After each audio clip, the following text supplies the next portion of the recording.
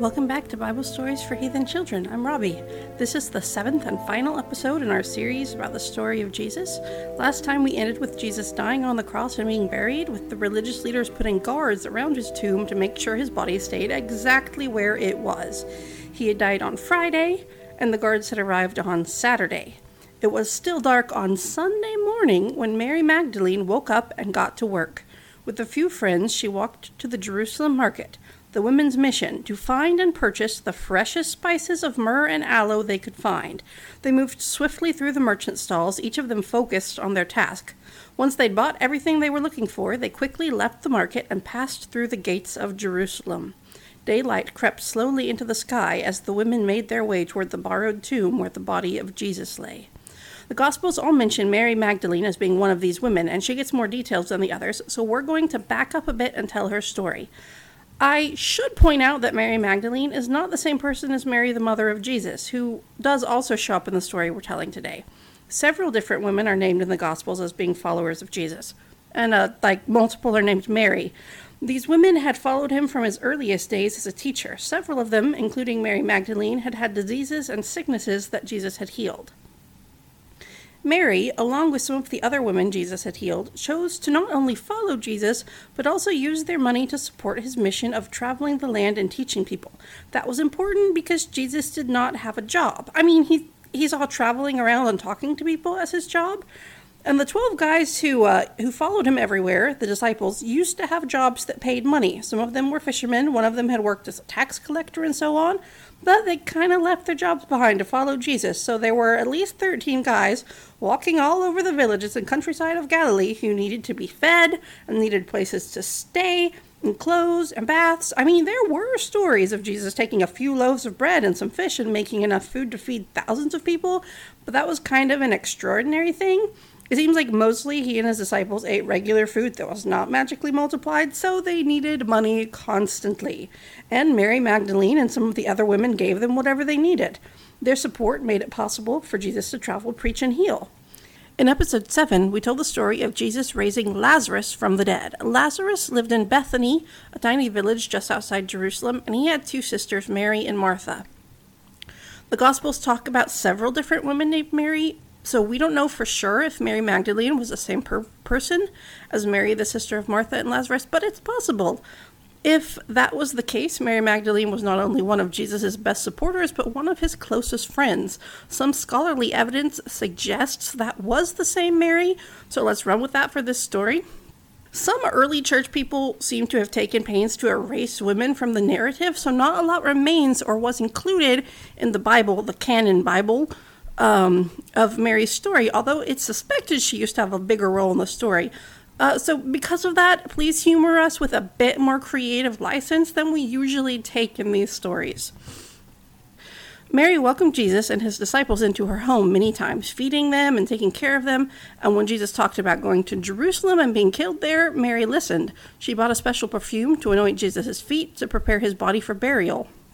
We told that story in episode 22. Jesus praised her for what she did, and he foretold that wherever people told his story in the future, they would tell Mary's too. Mary and her siblings probably marched right behind Jesus as he rode a donkey into Jerusalem on Sunday morning of the festival week, with crowds of people gathering to see him and shout praises to him. Each day, Mary would have listened closely as he taught the crowds and sparred with the religious leaders in the temple, and in the evenings, Jesus and the disciples would slip away out of Jerusalem and secretly continue to stay at Mary, Martha, and Lazarus' house in Bethany. The Bible doesn't tell us the next part of Mary's story because it focuses on Jesus and the religious leaders. So we'll take an educated guess at what happened. We know that on Thursday, Jesus and the disciples stayed in Jerusalem in the evening so they could celebrate the Passover holiday together. Mary probably ate the Passover meal at home with her siblings. She knew that soon Jesus would be taken away and killed because he had said over and over that that would happen. She just didn't know when. In the middle of the night, she was awakened suddenly by running feet and frantic knocking on the door of the house, and she knew that what she had been dreading was finally happening. Lazarus got up and opened the door, and two of Jesus' disciples, Andrew and Philip, stumbled inside. They were frightened and out of breath. Mary and Martha made them sit and brought water for them to drink. The disciples told the siblings everything that had happened. Jesus had celebrated Passover with them. During the meal, he had pointed out Judas Iscariot as one of the 12 who would betray him, though none of the disciples understood this, and Judas left. After the meal, Jesus had led the remaining disciples out of Jerusalem and up the nearby Mount of Olives to a garden where he liked to pray. All of the disciples had fallen asleep, and a short time later Jesus had awakened them just as a large crowd approached, armed with swords and clubs, with Judas leading them. They had come to arrest Jesus and take him to the religious leaders. Judas had greeted Jesus with a kiss. Peter had tried to fight the crowd, but only succeeded in cutting off someone's ear, which Jesus healed. Then all the disciples had run for their lives. Andrew and Philip had not stopped running until they reached the house of Mary, Martha, and Lazarus. They didn't know where Jesus was or where the other disciples were. Mary got herself ready and left her house, heading for Jerusalem. She was afraid, but her love for Jesus was stronger than her fear. She knew she couldn't stop what was going to happen, but she couldn't bear to stay away, though most of Jesus' other close friends, the men who were disciples, had run away. She had a good guess where he had been taken, and as she approached the house of Caiaphas, the high priest, she saw that her guess was correct. The courtyard was filled with servants and temple guards, many of whom had been in the crowd that arrested Jesus. The guard at the entrance recognized Mary and led her into Caiaphas' house, where the entire Sanhedrin was holding a trial for Jesus. Inside the house, Mary found John, the disciple Jesus loved most. Like her, John's family had been friends with Caiaphas' family, so he had been allowed inside. Mary and John watched helplessly as Caiaphas called witness after witness to tell lies about Jesus. Finally, the high priest simply asked Jesus if he was the Son of God. Jesus said yes, and quickly the entire Sanhedrin voted he was guilty of blasphemy and deserved to die.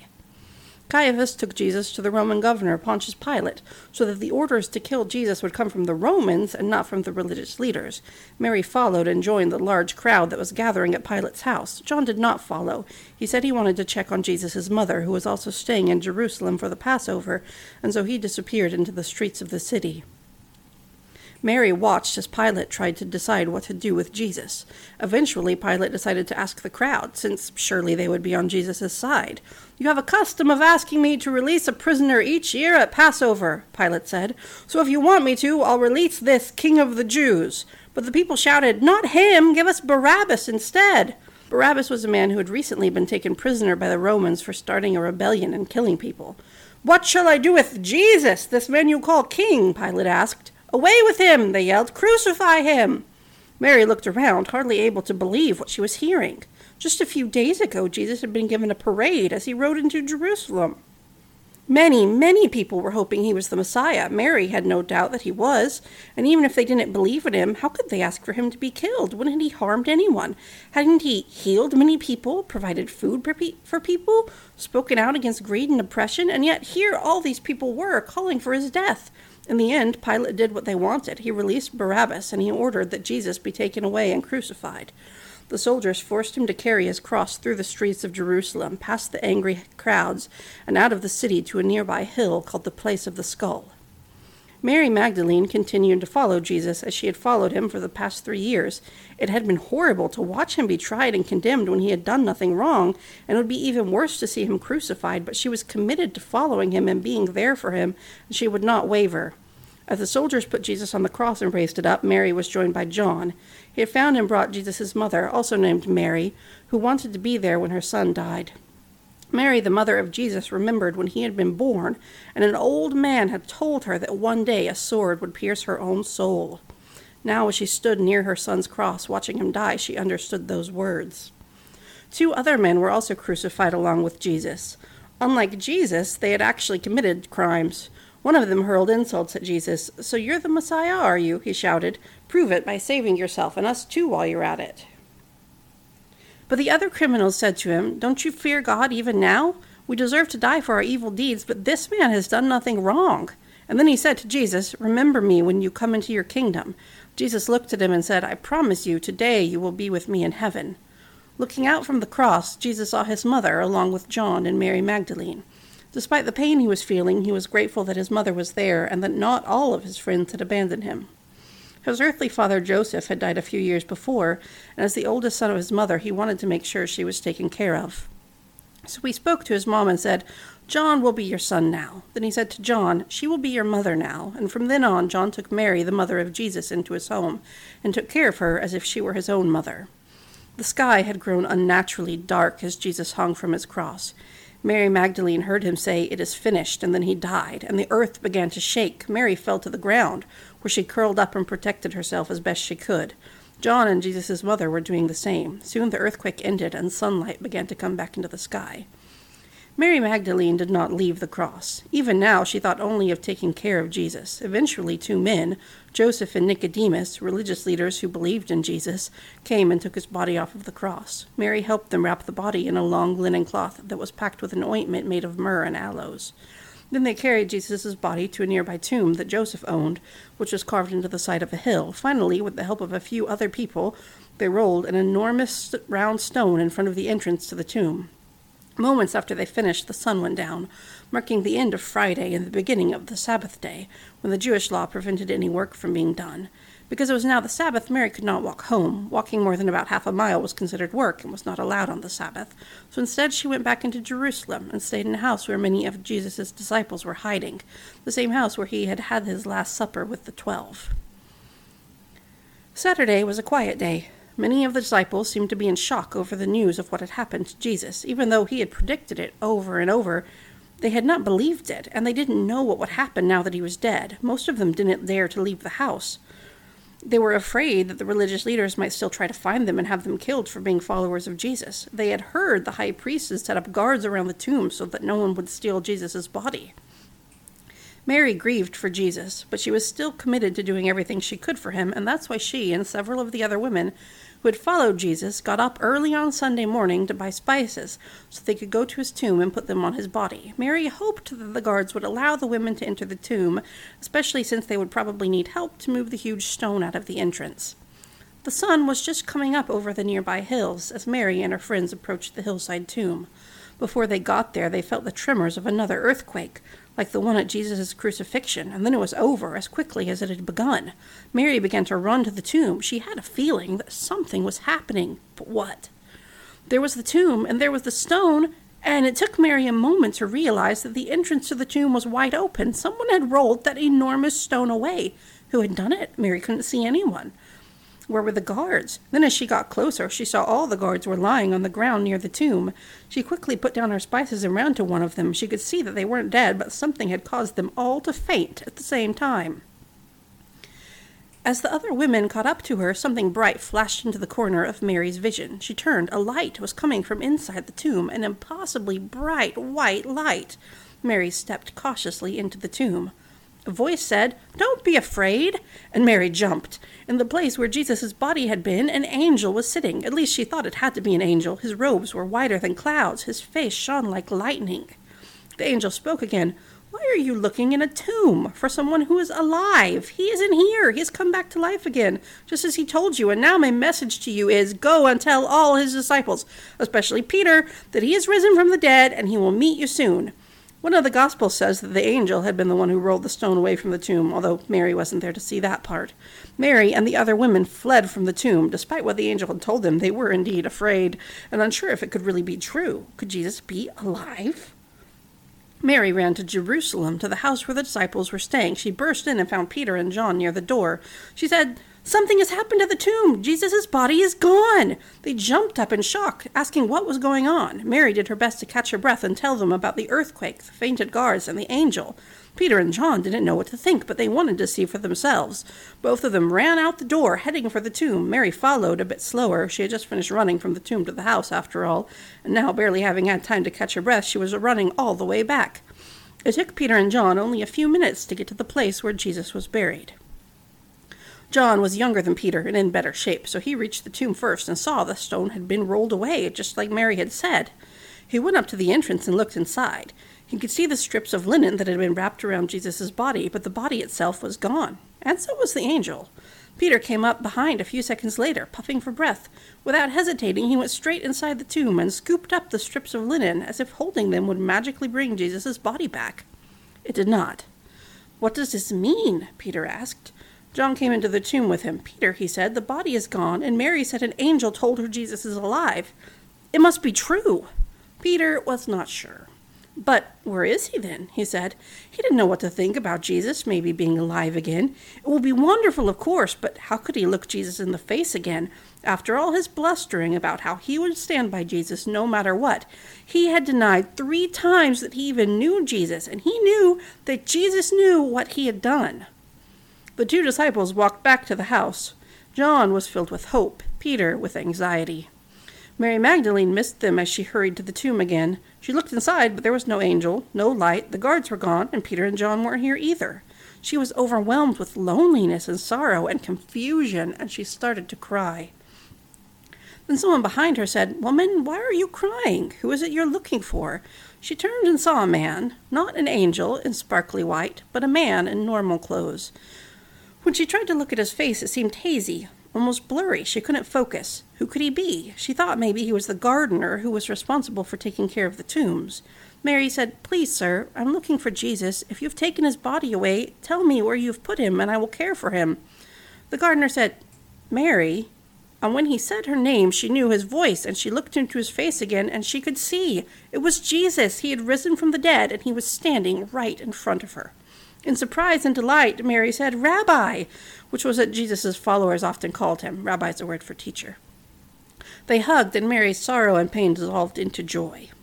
Finally, Jesus pulled back and said, "Don't hold on to me. I'm going back to my Father in heaven soon, but not yet. I want you to go to my brothers, the disciples, and tell them I said, I will soon go back to my Father and your Father, to my God and your God." And then he vanished right in front of her eyes. Mary had no more doubts. She had seen Jesus. She had touched him, and now she had a new mission that he had given her. For a 3rd time, she took off running back into Jerusalem, to the house where the disciples were hiding. When she came in, everyone was already talking. Peter and John had told them what they had seen at the tomb, and now everyone turned to see Mary, and the room grew silent as they waited to hear what she would say. She said, "I've seen the Lord," and she told the whole story of what had happened to her that morning and gave them the message Jesus told her to give. When she finished after a few moments, everyone started talking again. Could this be real? John believed Mary's story and said so. Peter believed it too, though he was quiet for once. Some of the other disciples weren't sure. One of them, named Thomas, said he didn't believe a word of it, that Jesus could not possibly be alive. Whether or not they believed, most of the disciples were still scared of the religious leaders, so they stayed in the house all day. In the evening, they gathered together in the same room where Jesus had celebrated the Passover with the 12 just a few days before, and suddenly Jesus was just there. Just like he had vanished from Mary's sight earlier in the day, now he appeared right in the middle of the group and said, "Peace be with you." And everyone jumped in surprise. Maybe some of them cried out, while others were overwhelmed and couldn't speak. How do you deal with a person you loved very much who died a few days ago and now, poof, appears right in front of you, alive and well? I don't know.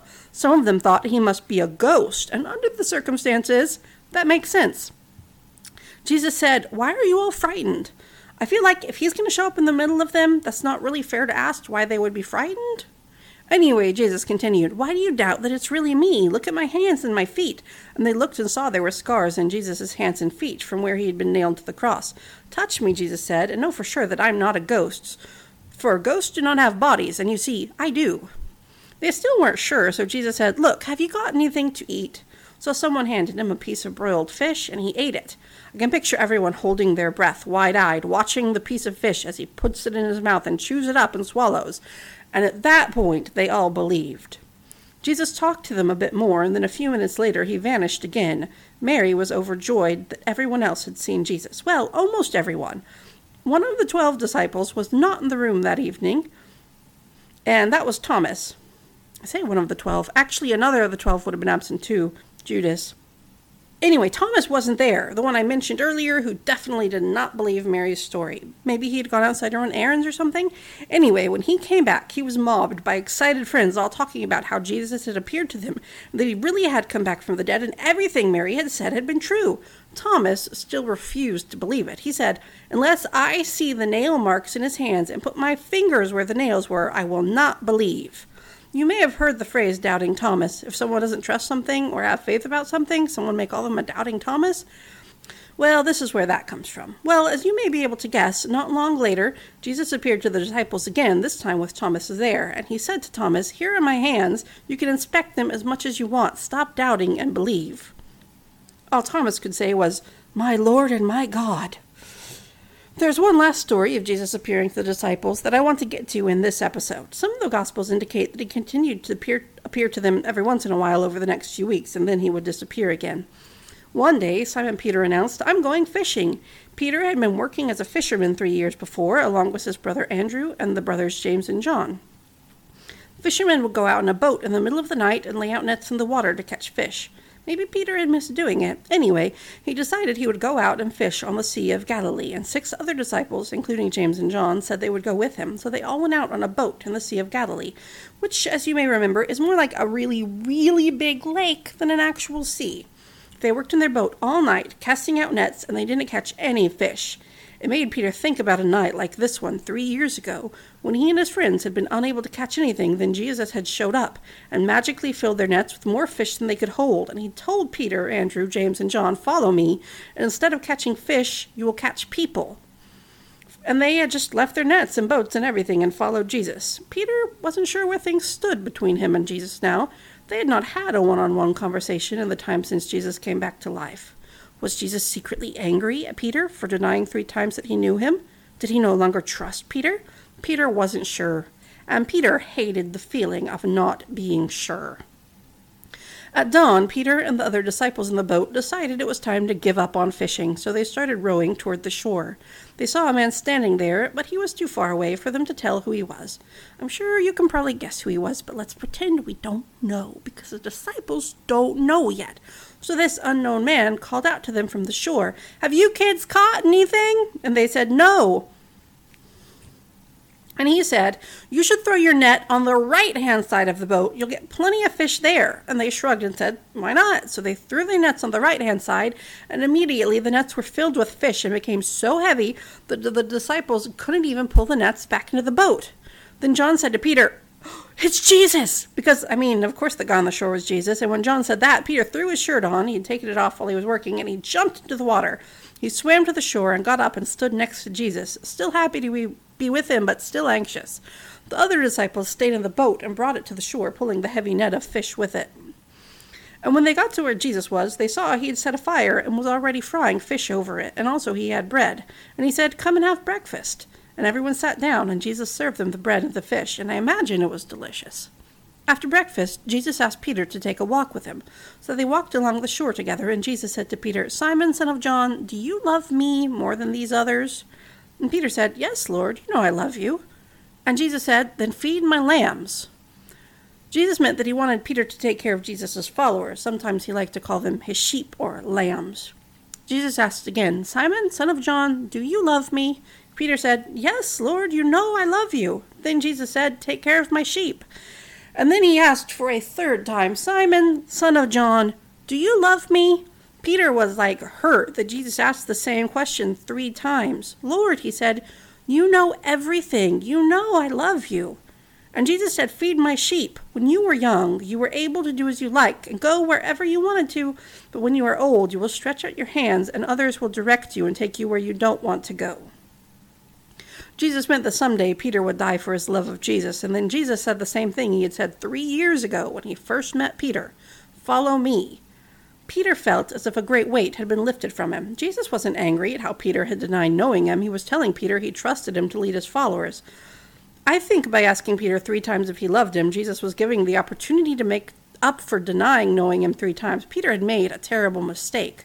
But now he would learn and grow from it, and one day he would face the fear of being killed for knowing Jesus and stand firm like a rock. Remember, Peter's original name was Simon. Jesus gave him the name Peter, which means rock, because Jesus knew Peter would be the rock Jesus needed him to be. The story keeps going. Not long after this, Jesus leaves his followers and rises from the ground into the sky and all the way into heaven and stays there, and Peter and the other disciples start a religion about him, which is eventually called Christianity. But we're going to end our story there on the shores of the Sea of Galilee with Peter knowing that Jesus believed in him. And that's all. That's all for now.